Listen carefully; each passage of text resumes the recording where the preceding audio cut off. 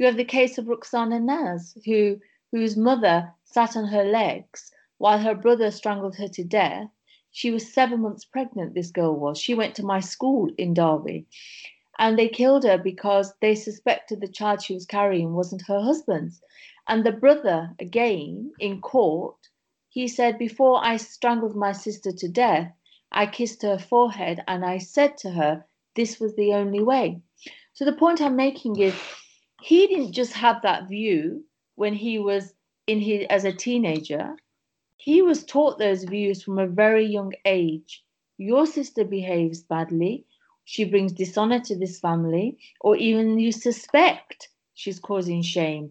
You have to deal with her.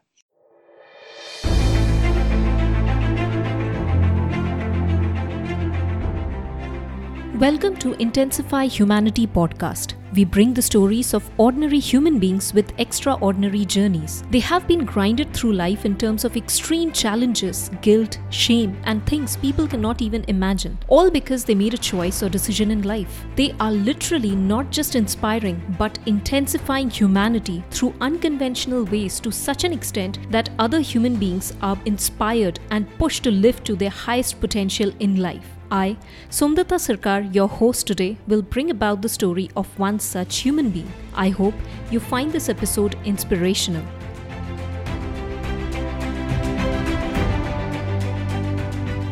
Fighting with the outside world is very much doable when you have the support of your family. But when you are forced to fight with your own family, then the entire world is your battleground. A victim of the brutal orthodox rules and customs of forced marriage, a survivor at her teenage years, a witness of her sister's suicide by setting herself on fire, a warrior to stand up tall against all atrocities, not only against her, but also for all the people irrespective of gender, caste, creed, nationality, in terms of abuse and forced marriages and honor killing. This woman is the epitome of never give up attitude, courage, bravery, and faith. Her best-selling books, Shame and Daughters of Shame, have received huge response from all sectors of society. Her charity, Karma Nirvana, works for victims of honor-based abuse and has helped introduce a new law in UK. She has won so many awards, including the prestigious Woman of the Year 2007. She was made an honorary doctor of the University of Derby in 2008. She was awarded as the Pride of Britain Award in 2009 and was named Cosmopolitan Ultimate Woman of the Year in 2010. She is none other than Jasvinder Sanghera. So Jasvinder, thank you so much and welcome to my show Intensify Humanity. I'm so glad to have you here today. It's good to be here. So, Jasvinder, my first question to you is, you have won so many prestigious awards year after year. But going back to your childhood, it was not a normal childhood that you have. Like no other child wishes for that kind of childhood.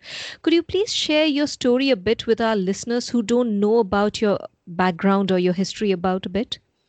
Yeah, sure. So my father came from India in the 1950s from Punjab in India, and he came to England in search of work, like many migrants were invited to the UK to work. And he settled in India, he got a job, saw a better life for his children. And my mother joined him later on, and we were born in England. So I'm one of 7 sisters, and I have one brother, and we grew up in England. And I would say my childhood growing up was pretty normal. You know, we were safe, we were warm, we were cared for by our family. We went to school, I enjoyed school. But in the background, I watched my sisters, many of them being taken out of school in England when they were 15 years old, to marry a man they had only ever met in a photograph. You see, my parents would call this their arranged marriage, but here in England, under the age of 16, you cannot marry, that's the law. So they would disappear to Punjab in India and they would be married. So I watched this happen to 4 of my sisters actually. And one day I came home from school. I was 14 years old. And my mother sat me down and she showed me this photograph of a man who she said I was promised to at the age of 8. And I said, Mum, I want to go to school. I don't want to marry a stranger. I remember looking at this photograph and thinking, he's shorter than me, he's older than me. And my mother was very clear that I was not in a position to say no, and that where I was going, there was no room for an education. So she was very clear. And also, she used the fact that, in her opinion, all my sisters had gone through this. Why was I any different? She'd say, she would say in Punjabi, "Tere full lag gaya," have you got flowers attached to you? And she also used Sikhism. My parents were Sikh. And she said this was written in the Guru Granth Sahib, that you have to marry a stranger, you have to act in a certain way as a woman, you can't do certain things because this is our religion. Now, as a young person, it was difficult for me to question this because these messages were being repeated to me in my family, my community, and in the Gurdwara where we would go. So saying no was difficult, and I went back to school until I was 15 and a half. And that's when my parents, I feel, thought that I may run away from home. I would be a risk to their izzat, to their honor, and they had to make sure that this promise of marriage was honored. So they took me out of education and they held me a prisoner in my own home in England. So what I mean by that is they locked me in my bedroom with the lock on the outside of the door. I was left in that room. I had to knock to go to the toilet. Food was brought to that room. So I was held a prisoner, and I attempted to take my life by overdosing. And my family said this wasn't going to make any difference, that they wouldn't even allow me to have medical treatment. So in the end, I can only describe myself as feeling completely isolated. I felt death would be better than life. I felt a range of emotions looking at my father, thinking, how can you do this to me, Dad? Because I love my father dearly and he was softer than my mother. So I agreed to the marriage purely to plan my escape, and that allowed me to be unlocked from this room. And then I had to take part in the whole marriage preparation of people coming to see the bride. The flights were being booked to India, the dress, all the clothes that, my mother started filling the trunk with the clothes, the suits, the saris, everything. But for me, that was a moment of, this is my opportunity to leave. And one day I saw an opportunity and I ran away from home. I ran out the front door and I just ran as fast as I could to flee from this marriage. You really had an uncommon childhood that no child wishes for, and your story depicts everything. But when you decided to stand against this kind of abuse, this kind of torture in a childhood, you faced so many challenges in life. What is that one thing which did not allow you to give up on your fight and you remain undeterred on your mission? I think for me personally, the one thing I was really mindful of was that when I left home, I never expected my family to tell me that I had two choices. And the one choice was I either come home and marry who they say, or I was dead in their eyes. So that meant that if I didn't conform to marriage and to an honor system that prevents a woman from independence, freedom, and rights, then they would treat me as somebody who was dead and completely reject me.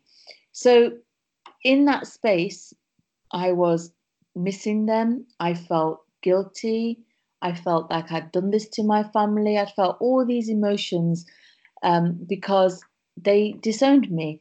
And one of the things I was mindful of was that we run the risk of something ending up exactly where we began if we don't keep on holding on to the purpose of why you ran away from home. And I held on to that. And what I mean by that is that if I stayed in that place of feeling guilty, missing my family, I was always in a space where I was self-harming, I attempted to take my life again. I was in this state of depression. So I had to move from that place into a place where I started to embrace my independence, my rights, my choices, and my freedom, my ability to educate myself, all the things that I couldn't have when I was at home. So I had to keep on in that space and reminding myself that you chose this path and you can have your family, but it means going home and marrying a stranger, or you can stay in this place and you can embrace your rights and choices that everybody should be entitled to. And also, you can pass that legacy on to your children in the future. And that was the one thing that kept me from going under. And also, that was the one thing that enabled me to remove all my expectations of a family. So I no longer had expectations of what a mother's meant to be like, a father, a brother, a sister. I let go of all expectations of them and existed as if they did not exist, even though I knew they did. So, what happened after that? Did you like get yourself a job or some kind of institute? How did you manage to, find yourself a new life? When I ran away from home, I was 16 years old, and I ran away with somebody who helped me run away from home. And he was 9 years older than me. But he helped me, and he wasn't. It was not Romeo and Juliet, anything like that. He was the person who helped me to run away from home. And when my mother said to me, you know, you either come home and marry or you're dead, I was in this space where I had no idea about life. As an Indian girl growing up in Britain, you don't even go to your hometown by yourself. You're chaperoned everywhere to and from school. You don't have any idea or concept of what it's like to live independently. So I was incredibly naive too. So this person was somebody who helped me through that. And, me and his name was Jassi, we did end up getting married. In our first few weeks of leaving home, we were homeless. We slept in the car. I've slept on a park bench in a park before, washed our faces in public toilets, and then we both ended up getting a job. But it was difficult. These were just foundry jobs. These were jobs in shops. Anything you could do in order to have some money to keep a roof over your head and to feed yourself. And in the end, I did marry him, and we had our first daughter, Natasha, when I was 19 years old. And again, having a child, which you have to remember that when a mother is disowned, the children are also disowned. And that never left me. And from that space, I started to feel strongly about wanting to have a better life for my daughter. But for me, I think when things changed and I stopped going from one job to the other job to the other job, that didn't mean anything. You're just surviving. It was when my sister Rubina died, and she was forced to marry when she was 15. And my sister suffered a horrific marriage. But again, within my family, within that community, I've seen this many times, where a woman is suffering domestic abuse, the family are encouraging her to go back to the abuser for the sake of izzat, for the sake of honor. And my sister went backwards and forwards. And even though, she showed my family the bruises, she told them she was being abused by this man, they still encouraged her to go back to him. And then my sister set herself on fire, and she committed suicide, and she died. And I think when Rubina died for me, I was 23 at the time. That was a significant turning point where I finally accepted that I had not done anything to my family. They had done this to me, and Rubina was not coming back. And it was then that there was this transformation, I would say, from feeling I was this victim to owning the fact that I was a survivor, and actually I was a victim of their hands, my family, my community. And that was when I decided to start campaigning in Rubina's name, so that her memory will never be forgotten, but also that people recognized in Britain that these things are happening to British girls born in this country. These things are not just happening in far off countries like India or Pakistan or Bangladesh. They're also happening here in England. So that's when I established the charity Karma Nirvana, in 1993. But you have to remember, I was one voice, and it was very difficult, struggling to try and get people to recognize this was an issue. And the only evidence I had was my sister's case story and my story. And it was whilst I was campaigning that I decided to educate myself and go back to college. And you have to remember, I left school with no qualifications. I hadn't read a book in my life until I was 27 years old. But I knew I needed to do this to make a better life for myself, my children, and for this charity, because educating myself was empowering myself. I continued having these different jobs to survive, but for me, my focus became the charity. It became my purpose. It became my mission. And this is not just a story, this is an experience. Just like you mentioned, it is not about a community or a region or a country, it is happening everywhere around the globe. And you were just one voice that time, and we can't even imagine what you had to go through to, make people aware of these circumstances. So, is that what became your purpose or your mission in life? That is how Karma Nirvana was born, right? So, what is your vision? Well, one thing I always believed was that there were many, many men and women suffering uniquely, in the face of multiple perpetrators within their family.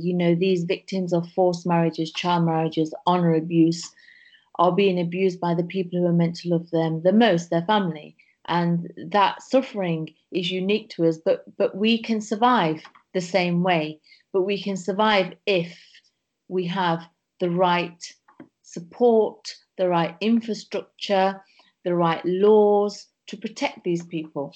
So yes, there's a recognition of this being about universal humanity, but equally, if we look at countries, these countries don't necessarily tackle the issue. Many choose to look the other way, and many choose to sweep it under the carpet. Laws didn't exist. So my vision was to create a charity that spoke to the heart of the experiences of these victims, but also provided support directly for these victims, but also campaigned for new laws in this country and raised such awareness that here in Britain, when people thought and they heard the word forced marriage, they wouldn't say, "What's that?" They would move it to a place of, "I know what this is, and I know what to do." So for me, the vision was always that, to reduce the isolation of these victims, to prevent this suffering, to hold people to account in the police, education, social services, to make it possible for these women across the UK to be able to have an education, because we know that child and forced marriages prevent you from having an education. So the charity really started to take force, I suppose, and shape with my determination to see this through. And I did. And I did this for 25 years. I only stepped down as the CEO last year in November 2018. And the charity has achieved immense things. And this legacy will carry on, because Karma Nirvana is one charity, but now thousands of people and organizations are taking this on as a cause for themselves. But more importantly, in 1993, nobody was reporting this abuse. And Karma Nirvana established the helpline in 2008 that moved from my front room in my house to a national helpline funded by government. And since 2008 to 2019, that helpline has received over 78,000 calls for service. And currently, as I'm speaking to you right now, that helpline is receiving over 900 calls every month. And these are victims calling, these are professionals seeking help, These are survivors, just like me when I left, who've been disowned by their families. So if anybody were to ask me what was my most significant achievement, I would say it would be to take an issue that was kept silently hidden by families and communities and organizations and government to a place where we've managed to shine a light on it, and people now have a voice and they have law. My 10-year campaign created the criminalization of forced marriage. In Britain now, we have criminal law to tackle this. Police forces are being trained. Many helplines exist. And also other countries are looking to the UK and also making forced marriage a criminal offence. Australia is one. Canada are looking at it. Other European countries are looking at this. And we also have embedded in policy within government, in the government department, a government's forced marriage unit. So you can see how the vision for me was to exactly establish these things. However, I have to say, this has taken 25 years, and I would say this journey is still a journey. This journey hasn't ended. This journey has to continue. So Carmen Nirvana still has a lot to do, but they have a very strong team and a strong place to position themselves from, compared to me in 1993 as a lone voice and somebody who had a story to tell and nobody wanted to listen. My words will fall short of your appreciation or thanking you, because whatever you have done for this world and for the people is beyond any kind of words. And just like you mentioned that right now it's been more than 25 years this is running, and it's tackling the kind of behaviors that we human beings inflict upon other human beings. So these kind of behaviors come from age old conditioning and belief system. What do you think is the main reason, even in 21st century, that still fuels this kind of mental conditioning, and how can we change it at the ground level? You see, I always say when I give speeches that, I love my mother and father very, very dearly, and I forgive them completely. I know that when my father came to England, he brought with him his belief, his value systems, his culture, his tradition, his religion. He didn't leave these things at Heathrow Airport. He brought them here into England. And when he came here, he was threatened by an English culture, feeling that this culture is going to dilute my belief and value systems. That's how he felt. And I believe this is how my mother felt too. And, they were only doing what they always did when they were in India, except coming to England. They were here in a space where, women can be educated. Women can be more freer and independent. Women can marry out of choice, etc. My mother married when she was 15. My mother would say, I had to do that. Why are you any different? So the point I'm making is they saw these things as challenges. And I think what my family did was they held on to things very fiercely because they feared losing their culture and their belief and their value systems. And for me, that's not an excuse. I understand that and I have an empathy with that. But that's not an excuse to deprive your child of rights, an education, information, independence. And what my family used in that space to make sure they had their own way, let's say, was they used religion and they used tradition as an excuse to abuse us. So my mother would say, you have to behave in a certain way because it's written in the Guru Granth Sahib, you can't cut your hair, you can't talk to boys, men and women are not equal. Lots of these things she would cite as being linked to scripture, which as I've grown older, and I went to university and I did my dissertation on women and Sikhism, I found out for myself, but later on in my life, that actually none of that was true. Sikhism was built on the foundation of equality. It was born out of wanting to abolish the caste system. We have the surnames Kaur and Singh to demonstrate our equality. Women sat with gurus and they preached, etc. But my mother didn't tell us that. It wasn't in her interest to tell us that. So religion was being used as a tool to abuse us. And then tradition was another thing.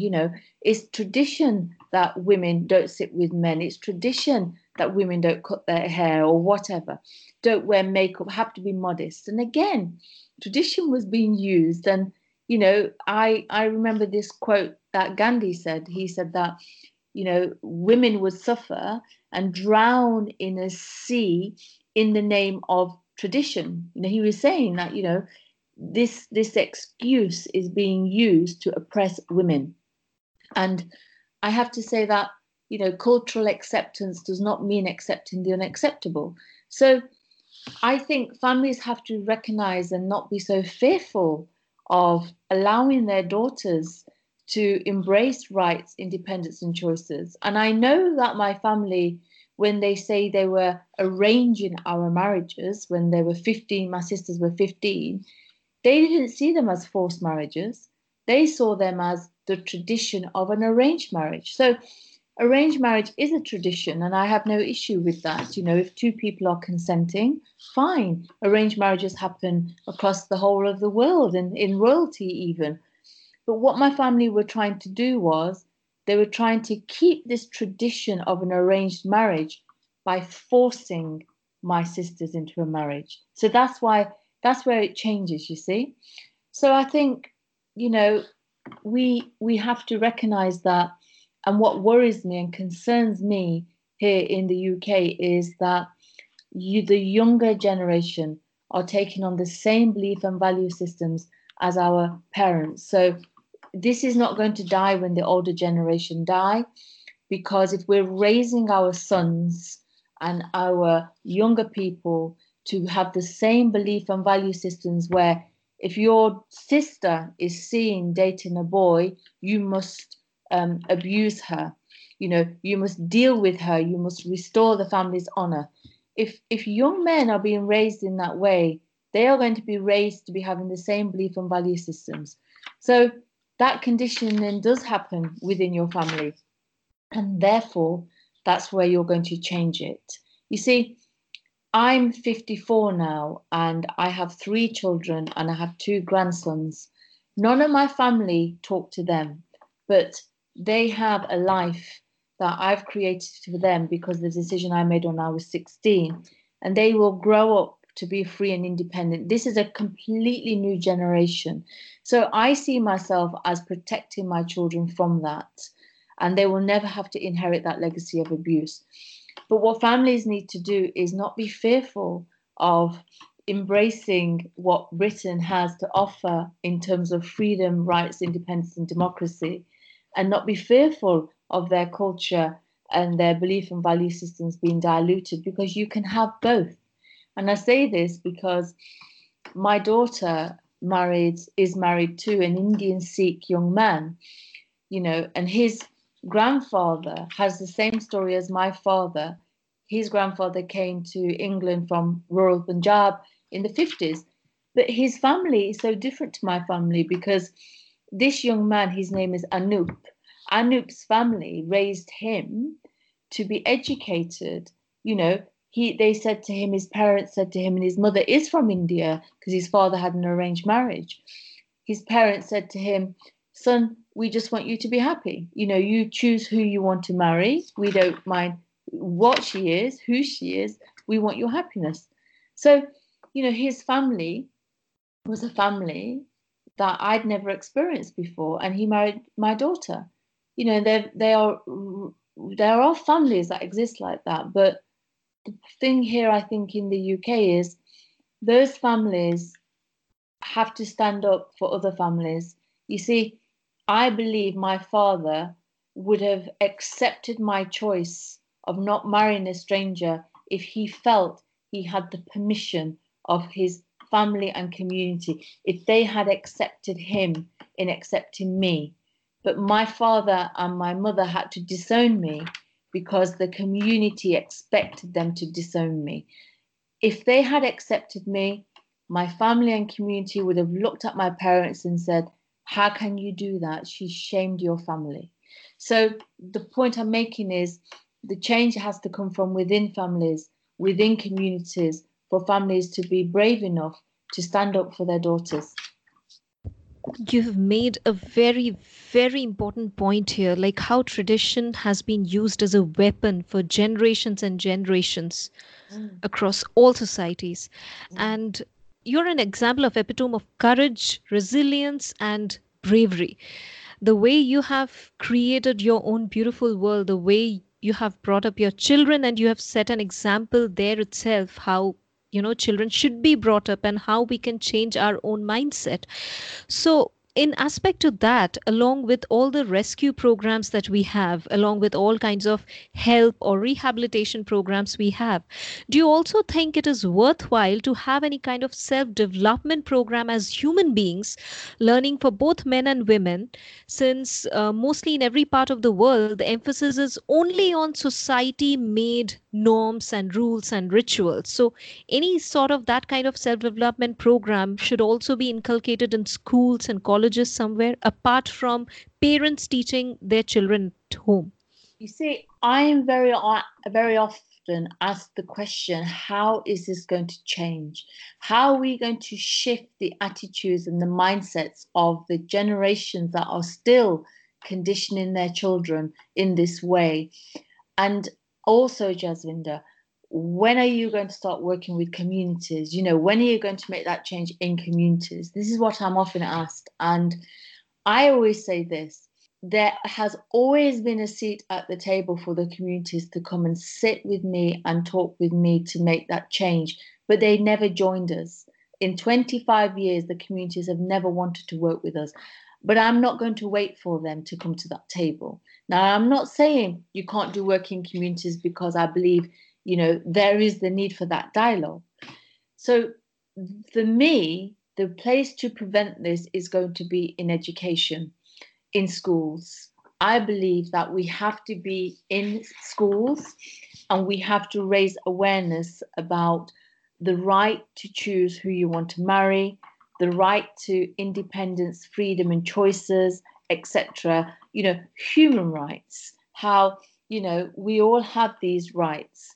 The reason I say that is because those people who are conditioned in this way will believe they are deprived of these rights because their religion, traditional culture doesn't allow them to have these rights. So for them, it will be normal. I've been in classrooms and spoken across many schools in the UK, and I've met 13-year-old girls who say, "But I'm going in the summer holidays to marry my husband," and she's 13 and she just thinks that is normal. So I do believe we need to have programs in schools, in colleges. We constantly need to be raising this awareness. And why we have to be in education, in school, is because our most affected victim, who could potentially be a victim of child marriage or forced marriage or honor abuse, is a young person. Because the conditioning of that person starts within the family. We know parents have power, that powerful relationship. So this is where a young person will learn their rights and their wrongs. Their norms will come from there. When I think about the murders that I have seen in this country, what we call honor killings, what I call dishonorable killings, these people that kill, some of them are brothers who kill their sisters. Shafilia Ahmed was murdered by her mother and father because she was seen as somebody who wanted too much freedom and independence. This was a A-star student at school who wanted to be a lawyer, and that was a huge challenge for the family. All her siblings, brother and sisters, watched while her parents stuffed a carrier bag down her throat and suffocated her to death. But later on, you hear the brother in court who speaks about how, she deserved this, and then you have, and this is a British-born person, you have the case of Ruxana Naz, whose mother sat on her legs while her brother strangled her to death. She was 7 months pregnant, this girl was. She went to my school in Derby. And they killed her because they suspected the child she was carrying wasn't her husband's. And the brother, again, in court, he said, "Before I strangled my sister to death, I kissed her forehead and I said to her, this was the only way." So the point I'm making is, he didn't just have that view when he was as a teenager. He was taught those views from a very young age. Your sister behaves badly, she brings dishonor to this family, or even you suspect she's causing shame. You have to deal with her. So, we need to uncondition these young people in their minds. And the way Calm Nirvana have done this is we have developed a school program, and this goes out to schools now in the UK. In the UK, we have an inspection body called Ofsted, and I've worked with them to train their inspectors who go into schools to inspect schools. The other thing I developed last year in 2018 was a play and in theatre called Beyond Shame, because I believe theatre is a space that can offer an education, to educate people. And that play is now touring across schools in the UK. And again, that's another form of educating. But, the play is rooted in the experiences of men and women and shame and dishonor, all those things, which will speak to people. So, yeah, I do believe that we need to have a counter narrative, a counter message, and that has to be through our schools and colleges. Yes, and these incidences, like you have seen for yourself in front of you, you've experienced yourself. The sad part is this is happening as we speak. This is happening in some part of the other of any country, any place, any region in the world. And you have also written a book based on your experience, Shame, right? And it is another bestseller. So you have put out some message out there for your readers in your book. Can you share that? Yeah, I mean, for me, I remember I was somebody that had not read a book until I was 27 years old. And I educated myself at college, and then I went to university feeling that I couldn't possibly get a degree, thinking, possibly, because you lack self-worth. This whole experience of being disowned by your family and being rejected cast a shadow of doubt on you as a human being. Your confidence is bound to shake that, you know. But, I came to a point where, I accepted that their actions hurt me deeply, but I also accepted that this experience has taught me something. And there were some things that I wasn't going to accept. And one of those things was, I'm not going to give up. And I decided to write this all down because, again, for me, writing is extremely cathartic, but equally, it's telling the story for other people to hear the story, which ultimately raises awareness in a different form. So, again, for me, writing the book Shame, which is my personal story, enabled me to reach a bigger audience to raise awareness. And I remember when my editor rang me and said to me, Jasvinder, you're in the bestsellers chart, you're, I don't know, number 2 or 3, he said. And I remember immediately thinking, wow, imagine how many people are reading about this issue. And I remember him saying, just for 1 minute, just appreciate the fact that you are a bestseller. And I said, no, imagine how much this is going to make a significant difference to the lives of people. And the book, Shame, was my story, yes, Rubina's story, the story of a family, but equally, it's a story of feeling helpless, but absolutely surviving. So in the story, you see the journey of one person, but that person's story is one of many. And as I was telling the story, I believed fundamentally that this is the story of thousands of other people, not just my story. I'm not special here. This is the story. And I'm telling the story not just for me, but for many other people. And actually, the book created a huge dialogue and a shift in awareness. It was debated in the House of Lords here in our government. And the Prime Minister, David Cameron, said, this was only 3 years ago, that the book Shame turned his head on the issue of forced marriage, and this is why he created a criminal offence. That is a groundbreaking revolution, the change that you've brought. And yes, your book has touched millions of hearts. And I want to spread this to more of our listeners who are listening for the first time, that go and read the book. You're simply going to, understand what is going on there in the world. And maybe some of you might be going through that. The thing for me was, after Shame, I wrote Daughters of Shame, because Daughters of Shame is a book about other women. And there's also a male story in there. And it was important that I wrote a book followed by Shame about other people and their experiences. And again, the book clearly speaks to their experiences, but the important thing to recognize is it speaks to their survival. Giving up is not an option. They survive, and it gives other people hope. And that's really important. Yes, yes. And I'm sure those who have come across your book, it is not just a silver lining for them. And I'm sure they also have understood what they need to do actually in life. Because everything, if you take a decision, everything is in our hand. It is just, we have to step out of that fearfulness. Yeah, absolutely. And I understand that in this space, there is a huge conflict for Yes. people because it's their family. You love your family. You want your family to be proud of you. You don't want to let your family down. You are respectful to your family. You're thankful to your family.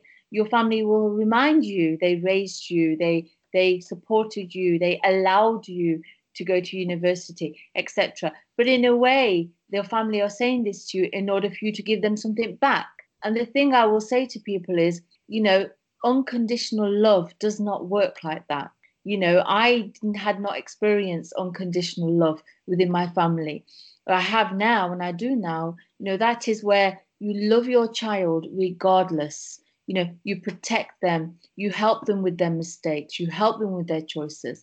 And when my family let me go completely, I had to reframe my thoughts. You cannot convince people to love you, even your family. You desperately want them to love you, but you cannot force them to love you as a mother or father. This is an absolute rule. No one will ever give you love because you want him or her to give it to you. Real love is unconditional. It moves freely in both directions. So I learned not to waste my time and energy on anything else for my family because I couldn't force them to love me. The point I'm making is that I want people to know that when they're in this place of conflict, they're not doing anything wrong. I want to remind them that self-love is important too, and you cannot be a person that takes on the guilt and the shame as your family would want you to, if that makes sense, because I say that in a space of having experienced all the emotional blackmail from my family because I didn't marry this stranger. My mother would say, I will die of a heart attack and it will be your fault. Your sister's marriages will be ruined forever and it will be your fault. That's not love. That's designed to make you feel guilty. That's designed to make you feel pressured. That's designed to make you feel so worn out and run down that you give in to the pressure. I didn't. And sadly, when I left home, my younger sister was forced to marry the man that I was promised to. And that is very sad for me to feel that. And she suffered in that marriage. She did leave him in the end. But again, point is, the legacy keeps on continuing and continuing, doesn't it? So what I'm asking people to recognize is don't just rely on your family to change. Rely on yourself in changing in that space. Because as with me, you could make a significant change and shift for your children in your future. So sometimes I will say to people, I've supported thousands of victims. If you're not going to do it for yourself, then do it to shift a generation. Do it for the future. And I can own that now because all my 3 children are very independent and they love life. And I have grandchildren and, I look at them and I say, yeah, that decision I made when I was 16, that was the most difficult decision I made in my entire life, was the right one. And they may not have family. On my side, their mother's side, it's blank, but that has not affected their lives. They have unconditional love, and they are stronger and more resilient because their mother is. Absolutely. And just like you mentioned that word unconditional love, if we can say in one word, it can be unconditional love means freedom Yeah. and not bondage. Yeah, absolutely. Yeah. So you yourself are a writer. So now let me ask you. You started reading books at around 27 years of age. So what is your favorite book and who is your favorite author? So the first book that I ever read was by Maya Angelou, who is one of my favorite writers. And I did it for A-level English. And sometimes they say, you don't choose the book chooses you. And that's absolutely true, because her book was her story. And it is called I Know Why a Caged Bird Sings. And what the book is rooted in Maya's experience of very traumatic childhood that actually led her to become mute, not speaking anymore, and her growth and survival. And basically, the title of the book is about this bird who is completely caged, but this bird still has the ability to sing. Somewhere within this bird, there is something that gives it hope, and he's not going to allow this cage to consume her. The bird still has the ability to think outside the cage and sing. And that whole book is about her journey and survival. And it really spoke to me. It spoke to me on so many different levels. It was my story, but a different story, if that makes sense. Because every one of us has a story. Every one of us has a story. It's unique to us. But there are some commonalities in each one of our stories.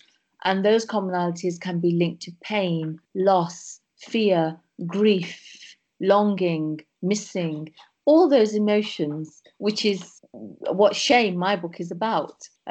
So her book shifted my mindset. And in fact, it was her book that started to enable something within me to start writing my own journals. And I used to keep a diary from the age of 16. And I used to write things down in my diary.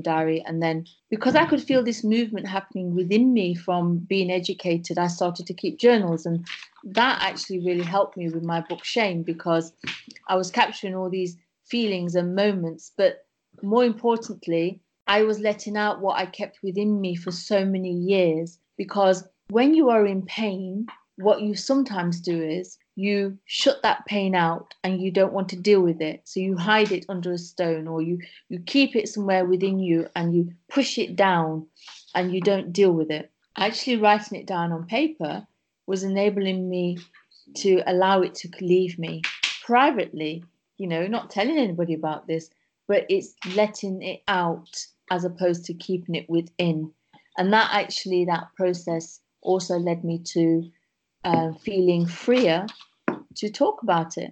And that's when I did, I started to share with people what had happened to me instead of keeping it as a secret. I started to have counseling personally, which helped my journey too. So, her book, Maya Angelou's I Know Why Caged Birds Sing, is something that I believe was the book that started a different journey for me, which is why I feel immense pride when people say to me, I read Shame and it changed my life.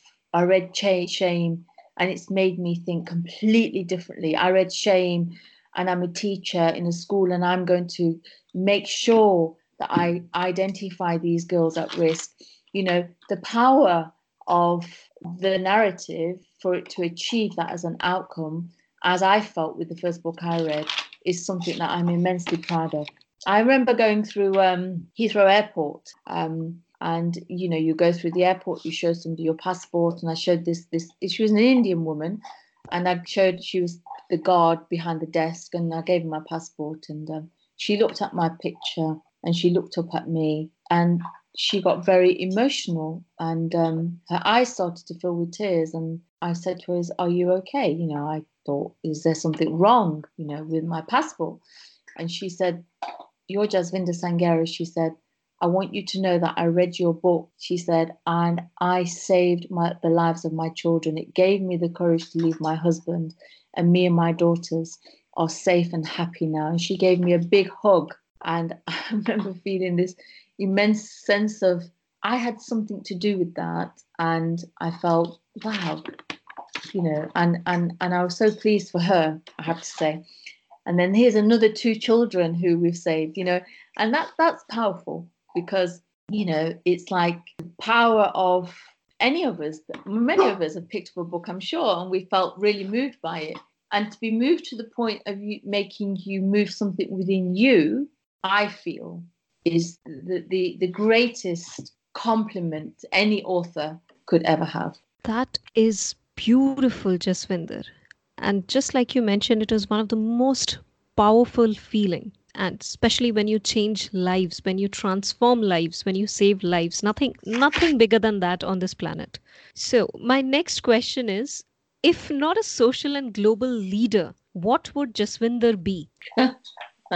Okay, well, thank you for referring to me as a global social leader, first of all. What would I be? When I was younger, I loved school. I enjoyed reading. My education, as you know, was cut short. But when people ask me, what would I want to be when I grow up? I used to say, an air hostess. To stay with me, because I was 14 at the time. And I said that because I knew the world was bigger than me. And I saw this image of these people going on these aeroplanes, and they could travel the whole world. So it wasn't about being an air hostess. It was about seeing the world. That's what it was about. And I saw this as a form of escapism. And then as I got older, I think I want to travel. I want to see the world. I want to see and feel all the different lives of people. And I want to have an insight. I did not see the sea until I was 18 years old. And I was at a time when I was 18 when I was really missing my family. And I remember looking at the sea for the first time in my life and feeling a huge, overwhelming sense of hope that moved me to tears, and thinking, wow, if this is on the planet, what else is on the planet? And it gave me hope, actually, and it stopped me from going back home, because you constantly want to return back to your family. So I would be an explorer. I would be that person like David Attenborough, and I would go out and I would go and explore all the indigenous populations, sit with the Aborigines, have those conversations, and feel life, not life that has been shaped by modern times, but I'm talking about rural cultures, the Native Americans. I would be an explorer. There you go, Samdutta, if that's, and connect with the earth and connect with people. That's beautiful. Thank you so much for that answer. I can connect with, because I myself am an explorer. The way you explained, right? When you see the sea, it's so vast, it's so open. You feel insignificant in front of it. Like, if that is on the planet, then what else is on the planet? Absolutely. And I swore to myself, told myself at 18, one day I am going to have a house by the sea. One of the things that is really important to do for any human being, but certainly for those that have been thrown out and your family say you'll never amount to anything, is to hold on to your vision, to speak things into your life. And I used to speak all sorts of things into my life. One day I'm going to write a book. One day I'm going to live by the sea. One day, and I spoke all these different things into my life. One day I'm going to pass my driving test, whatever. And I can say, last year, me and my partner, we finally bought our house by the sea. So I live by the sea now. So, the kind of circle is narrowing in terms of achieving that goal. And so, yeah, the sea is on our doorstep, and we get to live by the sea, and I get to see it every single day and embrace it, and share this with my children and my wonderful partner, who I've finally met somebody where I can experience unconditional love and regard. Because one of the things I think survivors have to be kind to themselves about is that it's okay to have past relationships that haven't worked out. What is a relationship? You know, we were expected to be thrown into a marriage to this stranger, and that's it. That's your relationship. So when I was rejected by my family, I had no experience of relationships. I was incredibly vulnerable, you know, and I am divorced. I've been divorced twice. But the thing here is that in those relationships, I was still finding myself. And, you know, this is why I say self-love is so important. How can you love somebody until you start loving yourself as a human being? So I'm finally in that space where I feel a greater sense of peace in myself. And now I have something to give. And John and me, he's my partner, you know, we share our lives, our vision together in a completely different way. And that's something that I've never experienced. And I'm going to love every minute and embrace every second. That is beautiful. That is beautiful. It just created an image in front of me, a visual image, and it's so beautiful. That sea, you know, living by the sea and living the kind of life. And one of the most important thing that you have definitely pointed out is self-love.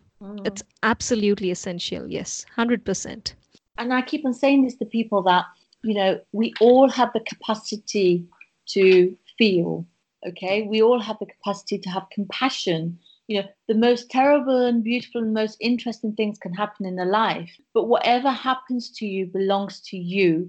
The most terrible things, don't allow them to define you. You know, enable those experiences, make them your experiences, but use those experiences to create a new, better reality. You know, feed it to yourself. Even if it feels impossible to swallow, let it nurture you, because it will. Equally, if you allow it to consume you and to make you feel so negative and make you feel that you're a victim, that's what will happen to you. It will consume you like that. But use the experience to shape you. Don't let it, I'll never let my experience go. You know, that will stay with me for life. And sometimes I have days where, you know, I do reflect on it and they do make me feel low, but then I have to quickly find a strategy to come out of that. But what I'm saying is that's okay. You know, be kind to yourself. You know, you've gone through something in life that not many people go through. You know, it's trauma, but trauma does not have to define you and pull you down. Trauma can be something you can use to actually rise so tall that you will surprise yourself. I certainly have surprised myself. You know, I was the young woman who went to university thinking, what, me? I could get a degree? I remember going onto the university grounds thinking it was a college. And when the person told me behind the desk, no, this is not a college, it's a university, I ran off the grounds. I thought, no way, I can't do this. No way. You know, something within me, you can surprise yourself. And I did. I got a first, actually. And then the only one in my family to go to university, you know, and I can tell my children that story to pass it on to them. So, you know, life is what we make it. It truly is. But the starting point has to be that you're free. Your starting point cannot be being a prisoner to a system that is going to hold you back. The starting point has to be your freedom, and you build on that. Beautiful. Thanks for sharing that. So, Jasvinder, where and how can our listeners connect with you? Well, they can go to my website, which is my name, jasvindersangera.com. That's my website. The books are on there. I also have an audio book for people that I know some people don't like to read, and that's fine too. So, you know, you can listen to it, and it is actually me speaking. And if you go onto the website, there is an email on there as well, which you can connect to me via the email, and everybody will get a response. We ensure that. And Karma Nirvana, you know, Karma Nirvana is an organization, a charity, which is still dear to my heart, and I constantly have my hand over the charity, and I'm with them all the time if they need me. So the website Karma Nirvana, which is www.karmanirvana.org.uk, go to the website and read about survivors, read about their work. You can become a friend of the charity internationally. You don't have to be based in the UK, and they will keep you in touch. You could ask them for advice or guidance if you are going through anything right now, or somebody you care about you can ask them for help, and they will offer you that guidance over email. So, there are many ways. And if you go to my website, you'll see the kind of things that I'm doing, and you'll see the kind of new things that I'm thinking about doing too. So anyone who wants to be a part of your initiative or be a part of Karma Nirvana, they will go through. They can get the information through that website itself, right? Yeah. All right. Absolutely. So what next, Jasvinder? Like, what are you planning to do after you have stepped down as the CEO, and what next in life? Well, I stepped down almost a year now, and the first thing I wanted to do was just take some time out. Karma Nirvana was not a job. My children, I have 3 children, they always say, Mum, there were 4 people in our family, and the other was Karma Nirvana. I'm sure my son, his first word was Karma Nirvana. So it consumes you, and it was time for me to let go. And people are taking that forward. So what for me now? Well, I'm still going to write, and I have a book in mind that I am currently exploring. I've written Shame, Daughters of Shame, and Shame Travels when I went to India. The story I want to write now is about men. I want to write Sons of Shame. Might not be the title, but I really do feel that there is an important story here to tell about how we raise our sons and how men have a huge role to play in the fight for gender equality, and also to share the stories of men who also experience forced marriages and honor abuse in a different way because of their position as men and sons in families that revere sons. I also have this vision, Sondata, so think about this. This is a vision, but visions can be actualized into realities. I have the vision to see Shame as a movie. I'd like to see a film. And again, my purpose for that is because we know films reach people globally with Netflix now and, television the way it is. So I'm holding on to that because I believe that would be a huge possibility, and for it to be translated in all the languages in the world. I mean, my book Shame has been translated into 8 languages, including Japanese.